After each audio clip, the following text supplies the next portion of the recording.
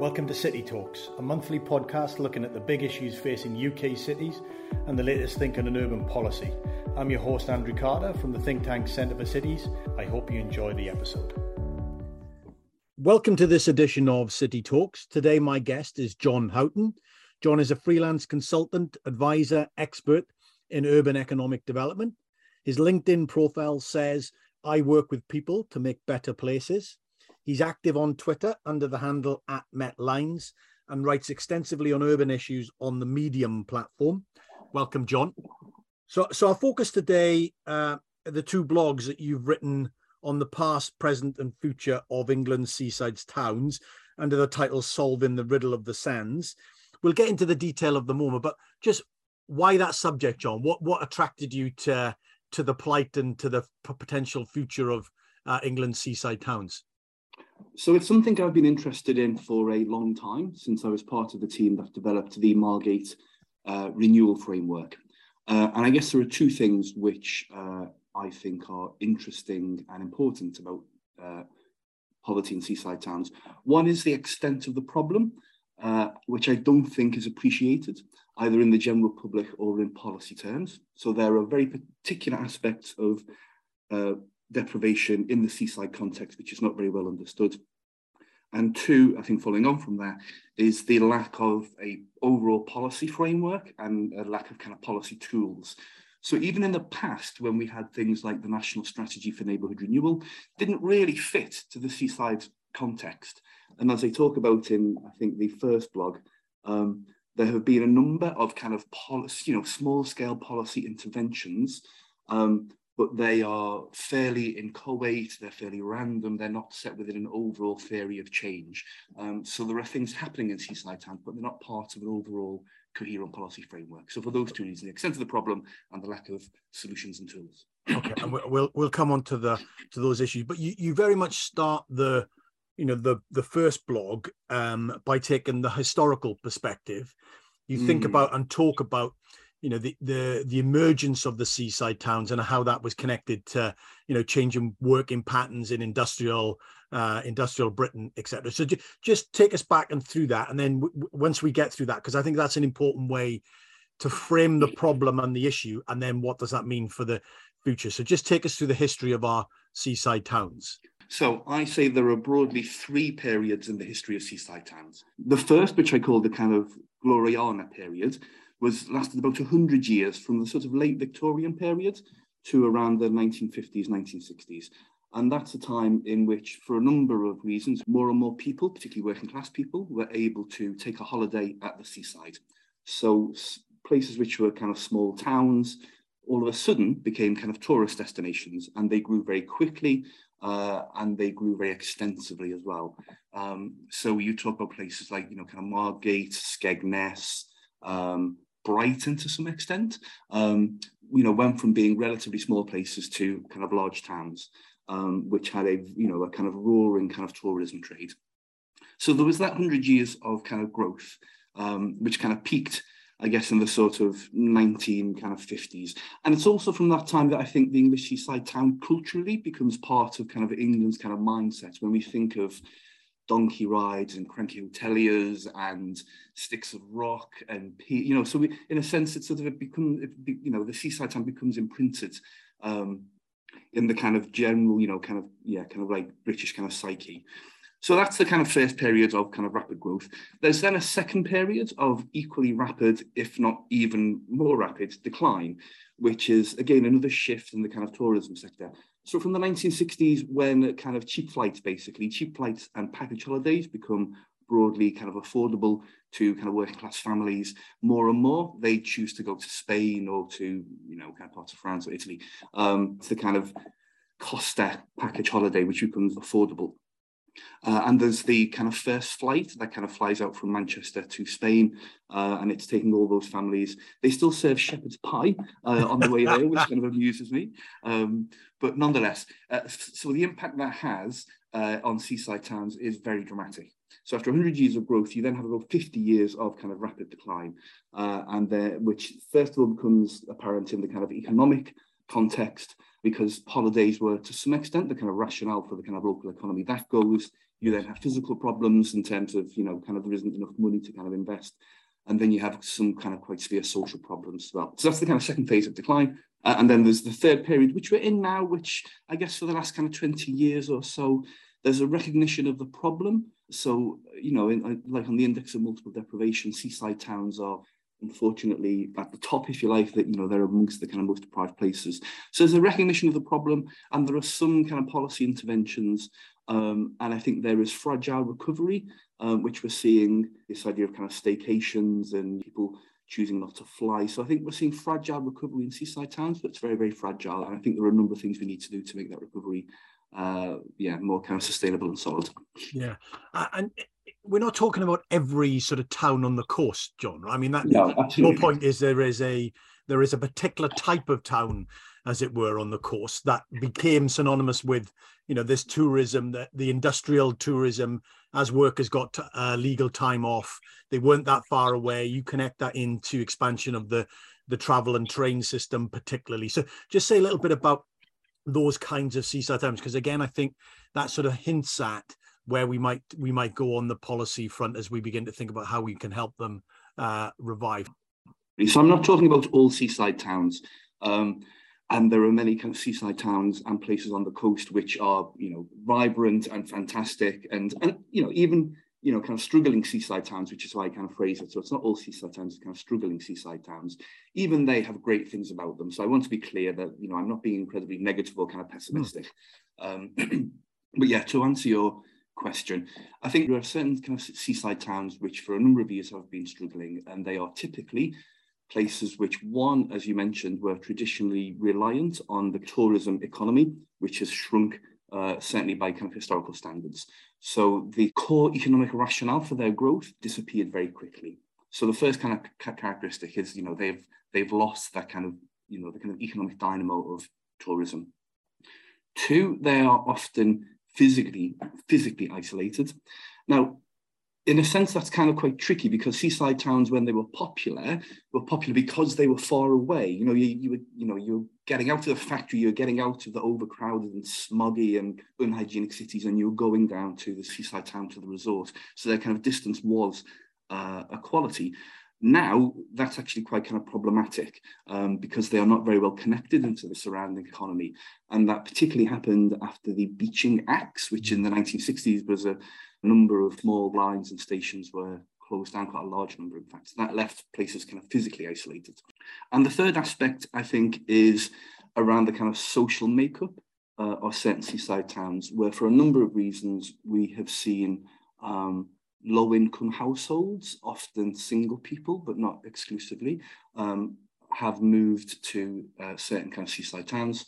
And you've also seen kind of migration as well. So you've seen large numbers of young men who have arrived wanting to work, and migration is a really important part of the kind of modern economy. But that's added to quite an unusual kind of social mixture where we've got retirees and then lots of young kind of men looking for work, and then a number of kind of a disproportionate number of kind of low-income households, often living quite chaotic lives, who have ended up in kind of seaside towns as well. So as I said, so it's not all seaside towns that kind of have problems, it's only certain of them. And I think it's that combination of the economic, the social, the lack of connection, and the kind of physical problems as well. Yes. No, quite. I mean, I think that's an important point.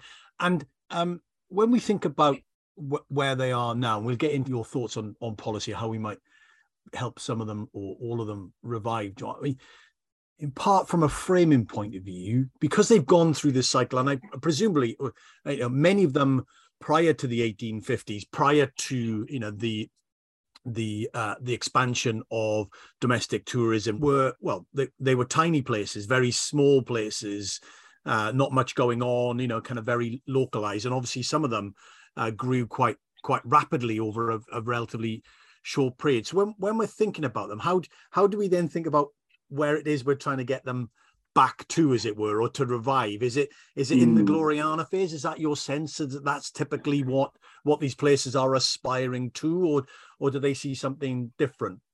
No, I don't think, one of the consistent themes in the blog and really everything I write about, and when I'm working with, kind of clients, is you can never go back to the past. And often I think places go down a kind of a really kind of problematic and self-defeating route when they imagine that we can bring back the good old days. That's never going to happen. Obviously, the solution for each place will be different and uniquely tailored. And again, that's something I'm always very kind of clear about. You can learn from other places, you can see what other places have done, and you can borrow from kind of what they've done successfully. But it's about forming and kind of setting your own kind of unique path. But in terms of where they want to go, so I think it's about creating a stable, sustainable economy, tackling some of the social problems and addressing some of the kind of physical problems. But I think each place needs to kind of find its own size and shape and level of growth that kind of works for them. But yes, it's absolutely not about going back to the past. Okay, so let's go on to that sort of second blog, as it were, where you think about then the revival. You start with rather an interesting example of how the Chinese deal with their seaside, or potentially dealt with their seaside towns in Australia. Just tell us a little bit more. Again, I think there are some echoes in the way that we think about some of these things in the UK, but maybe not quite as draconian. But just give us that example. Yeah, so I start off by kind of explaining that the Chinese Communist Party had a very simple way of sustaining seaside towns, which is that the state would build them, as the state, kind of was the kind of dominant player, obviously, in a kind of communist kind of economy. So the state would kind of build seaside towns, and then would a combination of directing and subsidizing civil servants to go and take their holidays in the seaside towns. So the state was, in a sense, in control of supply and demand. And that was until Deng Xiaoping's new economic strategy in the late 1970s, when he wanted to open up the Chinese economy to a level of kind of free enterprise. So in a sense, after having had a kind of guaranteed income and guaranteed demand, seaside towns then had to, in a sense, kind of compete with one another and with other kind of tourism destinations. So I think the analogy I was trying to draw is that within a couple of years, Chinese seaside towns had to, in a sense, deal with the quite savage economic forces that British seaside towns had been dealing with for kind of decades and decades. I thought it was quite interesting, in a sense, kind of policy laboratory, if you like. I think it's an interesting, sort of area around understanding, even in incredibly kind of powerful states, what the state power is and where the levers are available to you, and whether you're, pushing with or pushing against kind of larger consumer and market trends. I think there's a kind of interesting sort of area in that, which belies a lot of the work that we do in sort of regeneration and urban economic development, right? Yeah, absolutely. And then the question then is, what is the kind of role of the state?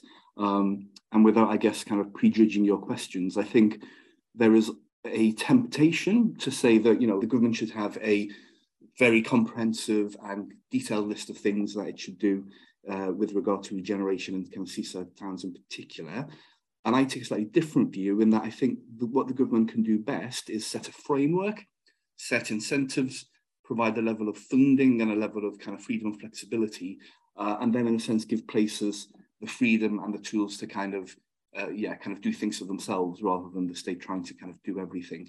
I think particularly at the moment, I think it would be very difficult for the government to formulate and develop a very sophisticated and kind of comprehensive strategy. I'm not sure it has the kind of, I guess the word bandwidth is the kind of current kind of terminology. I'm not sure it has the kind of bandwidth to do that. Yeah, no, quite. And you already mentioned earlier on about, this sort of the incoherence and around how we think about seaside towns relative to other sort of issues that, we often grapple with in regen. In the paper, then you begin to lay out, to start to lay out a policy program saying about, what the government ought to be doing. Let's ignore whether they are going to do it or whether they can do it currently, because these things are also partly cyclical in some respects. But you lay out sort of 4 areas, I think, that you would ideally want government to be focused on. So just take us through those 4. So the first one you reference is about, the questions about funding, and particularly capital funding. So say a little bit more about that, and then we'll get into your do's and don'ts as well. Sure. Okay. So as I said, what I say the government should do 4 kind of high level things. The first is creating a single capital pot of cash that's to pay for kind of physical improvements. So you'll see, the legacy of the decline of some seaside towns, has a very kind of physical manifestation. You'll see kind of piers that are run down, hotels that are empty, just a general, physical spaces that generally look and feel tired and run down, and, kind of boarded up. And while physical regeneration is not the absolute answer, I think in order to create a sense of momentum and to create kind of, visible signs that a place is changing, government creates a single kind of capital pot that places can access to pay for both small scale and large scale physical redevelopments.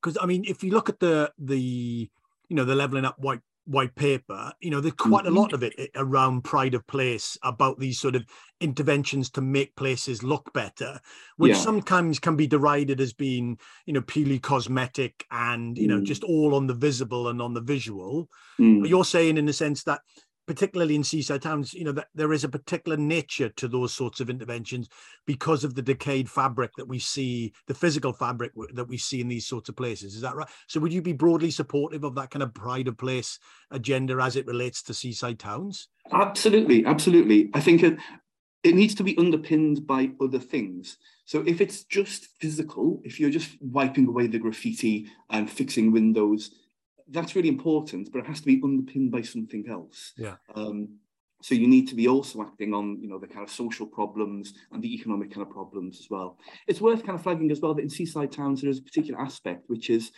kind of seawater is corrosive. If you're having water blowing in constantly, that has a physical, kind of cost. So you do need to kind of work hard to make sure that the kind of physical appearance of a place is, attractive and exciting, particularly if you're interested in, kind of getting more and more tourists to the place. There are some people who might, like going to places which, have an edge, if you like, or feel a little bit run down. That's not what most people want, actually. But yeah, to answer your question, I think the pride of place agenda is really important. I think it sends a signal that a place is changing. It sends a signal that people care and that people, kind of take care in the appearance of the place. But that needs to be underpinned and backed up by other things too. Okay. So that's your first thing for the central government. The second thing then focuses a little bit on financial freedoms and flexibility. So say a little bit more around that. Yeah, so we've talked about the kind of capital funding, but there's also a need for kind of revenue funding as well. Again, because, some places, they were reliant for a long time on the tourism economy. And I think it would be interesting to kind of create, to, kind of extend the sort of freedoms and flexibilities agenda to give seaside towns and potentially other types of places greater kind of freedoms to charge for things or to be flexible with tax in order to kind of create that kind of revenue. So that would be, I guess, a combination of kind of fiscal changes so that seaside towns can generate money at the same time as being able to be flexible with certain kind of types of tax in order to, in theory at least, kind of generate more kind of economic activity. Yeah, and that's as you say, that's applicable in this context to seaside towns, but it's a general observation about freedoms and flexibilities that many of our local authorities do not have relative to their peers in other parts of the globe, right? Absolutely. This is a long observed problem in the UK that we are incredibly centralised. We have a kind of central government which exercises a level of power over local government, which, as you said, by international standards is just astonishing. So in general, we need to kind of be giving more kind of freedoms and flexibilities to local authorities and to, kind of sub-regional, regional organisations as well. Yeah, no, I completely agree with that. So your third area then takes you into the thinking about transport and the connectivity points that you raised earlier on the problem side. What are you advocating there? What would you like to see government do slightly differently? So I think this comes down to kind of Green Book rules and the way that government assesses transport schemes. So it's very difficult for seaside towns and other areas which can be thought of as remote to make a successful case for transport funding because, as I said earlier, because they are, kind of remote, they are kind of far away from kind of other places. So usually by the usual kind of assessment standards, it's hard to get funding into transport in seaside towns. Now that's obviously a huge problem because, as I said, the kind of lack of kind of connectivity is part of the kind of problem that some seaside towns face.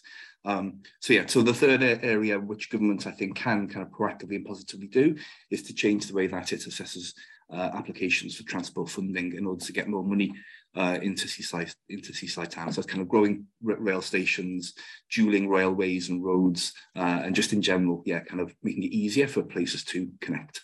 And that would be about, being very clear about, rather than say start from the transport end, you start with the reviving these places end, or the question, and then as a result of that you conclude rightly that they are disconnected or not, or poorly connected to places. And whilst you can do things in and of those places, part of it is a connection agenda, which means that those places are better connected both ways, out and in order for them to be kind of potentially viable places over the for the next period.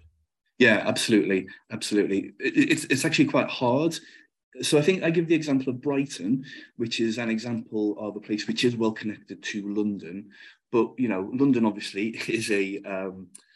is not typical of cities in the UK, and Brighton is not typical of places on the seaside either. Most places would find it very difficult to kind of establish the kind of relationship that Brighton has with London, because, as we've talked about, the kind of lack of connectivity. So we just need to make it easier to kind of reintegrate, if you like, seaside towns into the broader kind of economic geography. And that starts with, the kind of physical kind of connectivity is kind of really important. There's an aspect about buses as well that I don't really talk about in the blog. But I think in seaside towns and in, market towns and other places, I think the lack of high quality, well-connected, kind of bus services is a real problem. I've kind of spoken to through work I've done in kind of focus groups, younger people who've had, they've run places at, kind of colleges and universities, and they're struggling to work out how they're just going to get there on time without, going to the bus stop at 6 o'clock in the morning, which is not ideal for a young person. So there's the kind of bus elements as well that I don't really talk about much in the blog, but I think that's a great point. And as I think thinking about our transport systems within places is more important in some respects, but at least as important as thinking about the transport system between between places. And I think the way that the public transport system is organized in the UK, again compared to many of our counterparts in other parts of the world, puts places and people who rely on it at a disadvantage, and that's part of the problem, right? I don't know the numbers, but I can imagine that if you go to some of our seaside towns, reliance on public transport of some persuasion is going to be, much higher than it is for the average person, as it were. Yeah, absolutely. And then your fourth and final kind of point to central government is quite an interesting one, particularly for those of us that are offering, that think about, analysis and research, and it's basically don't do any more research. But again, you've got a kind of interesting view on that, and it's maybe not quite as clear as cut as that. But just say a little bit about what you mean by that. Yeah, absolutely. So, and also as somebody who is, I'm a freelance consultant, a lot of the work I do is research-based as well. So I'm not, I obviously don't have a problem with research or people being paid to do research. What I do have a slight problem with is, I think there are occasions when seaside poverty becomes an issue of kind of public concern.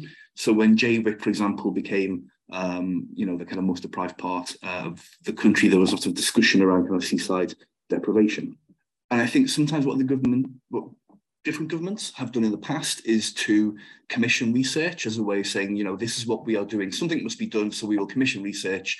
And I think what's now happened is that seaside towns have gone from, there was a kind of quote that they were the least understood of Britain's, kind of problem areas, if you like. I'm not a fan of the word problem areas, but nonetheless, they've gone from being the least understood to actually we've now got quite a lot of research about the problem. And I think so. What I'm against is government saying, kind of something must be done, or governments being under pressure to do something, and then just commissioning research, which in a sense re-articulates the problem. And I linked to a very good Stephen Bush article when he was at the New Statesman, in which he talks about how, kind of governments have, kind of issued and, commissioned lots of research into the problem of kind of ethnic disparities, when in fact we actually know what the problem is now to some extent. What we need to do is to, kind of do something about it. So obviously I don't have a problem with, kind of research, but I think if governments are using commissioning research instead of doing something, instead of actually, doing the research is as valuable as it is not the same as doing something, on the back of research that we've got. And no research is perfect, but if we've got, once we've got a sense of what's going on, then you're right, we need to move towards action. So you move on then, so those are the 4 things that we think government should be thinking about and maybe taking forward. And then you begin to think about how do places then internalize that and think about that, move forward. And you've got your 3 do's and don'ts, which I think are really kind of, again, super helpful and can be challenging for places, because in some regards, they push back against sort of standard practice or standard thinking in this area. So again, let's just kind of work through the 3 do's and then the 3 don'ts. So the first do is to be holistic, comprehensive. So just say a little bit about why that.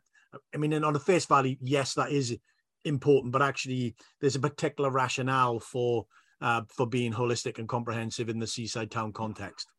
So I think referring back to the research, I think we recognise now that the problem in seaside towns is kind of interconnected. It's not just a problem with housing. It's not just a problem with transport. It's those interlocking factors of, kind of economic decline, social imbalance, physical decline, and then the kind of lack of kind of connectivity.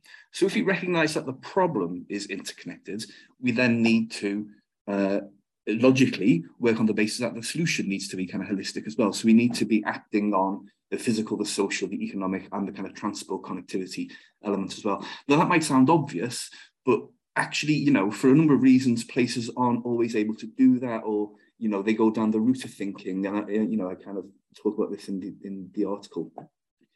Some people's approach might be, well, if we fix the housing, everything will fall into place. Or if you fix the transport, everything will fall into place. That's not quite true.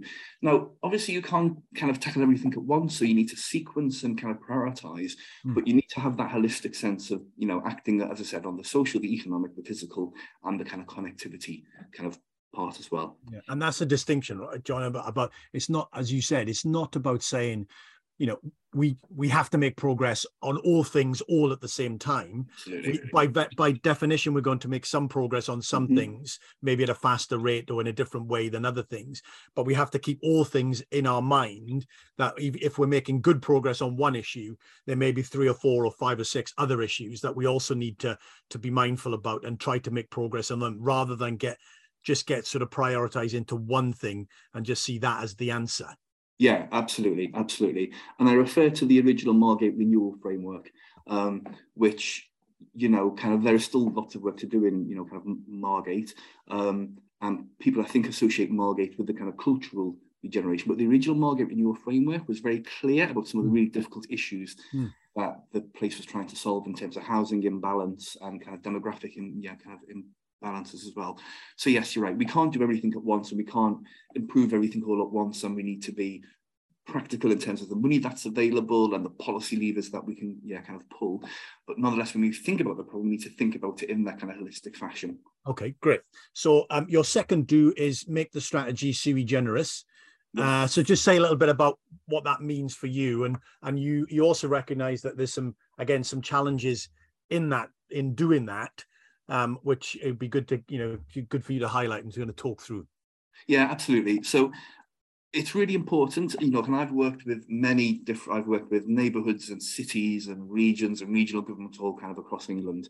I think one of the things I'm always very clear about is that your strategy for your place has to be rooted in the strengths and the weaknesses and the peculiar kind of characteristics of your place.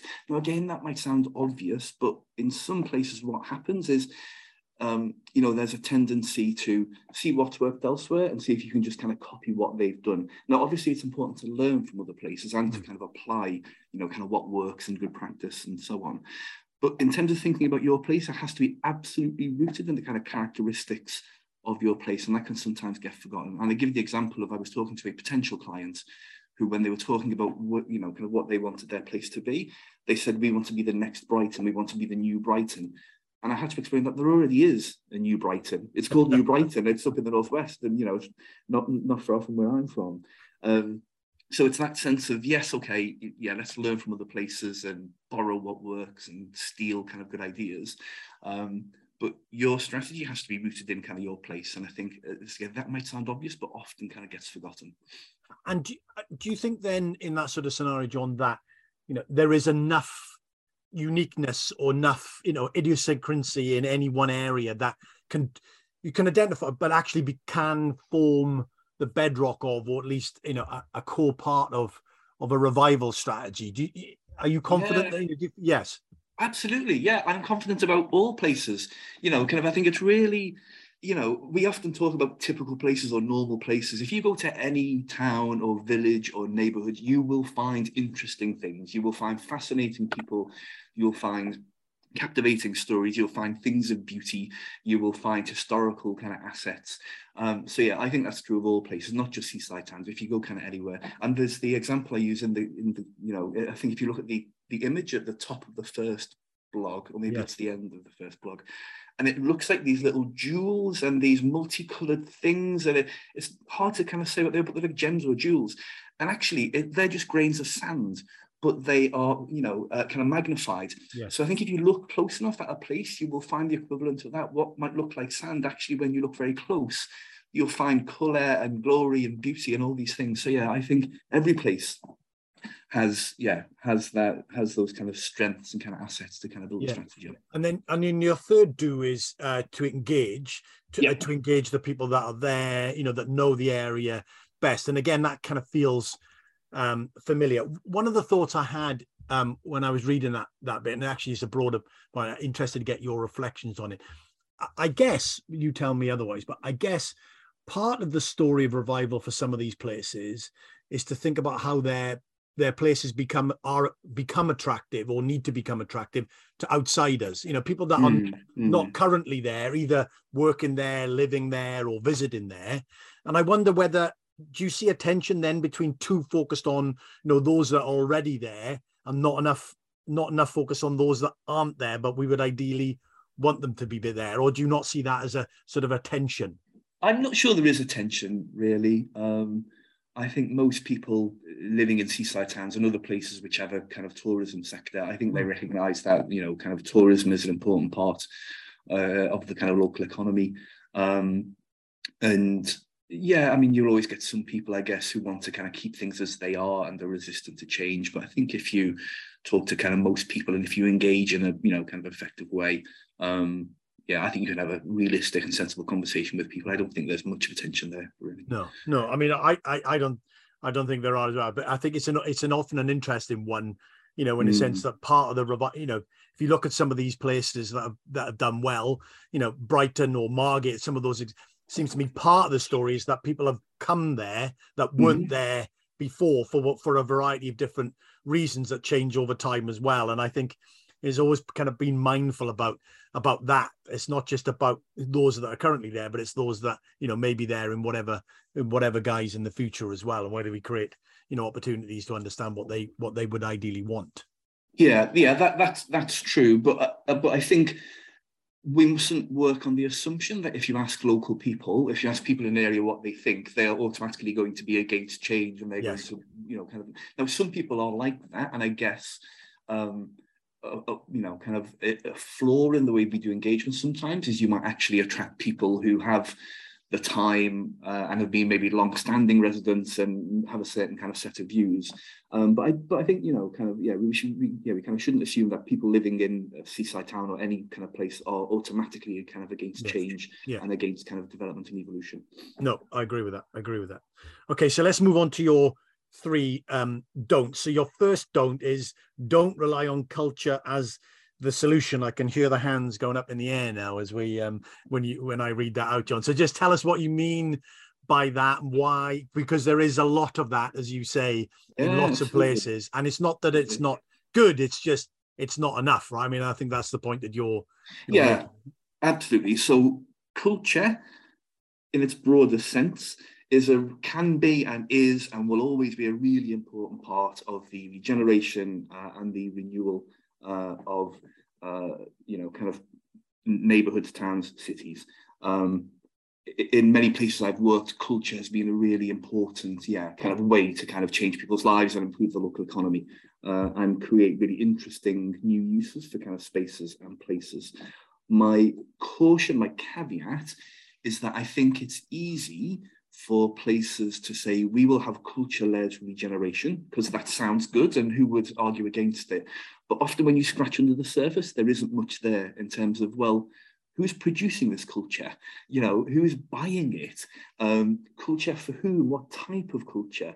So I think, as I said, it can be very easy to sort of think of culture as this kind of magic wand that you can kind of wave that will lead to regeneration. And in part that relates to your second don't, which is don't go back to the future, which we sort of touched on earlier on. And there are things to build on in places. They have a rich history in some respects, but trying to remake that history in the way that it was is probably not conducive to revival, right? Absolutely. And so the phrase I use, which some people have picked up on, is that elegy is not strategy. So describing how things were, it's important to understand the history and where you've come from.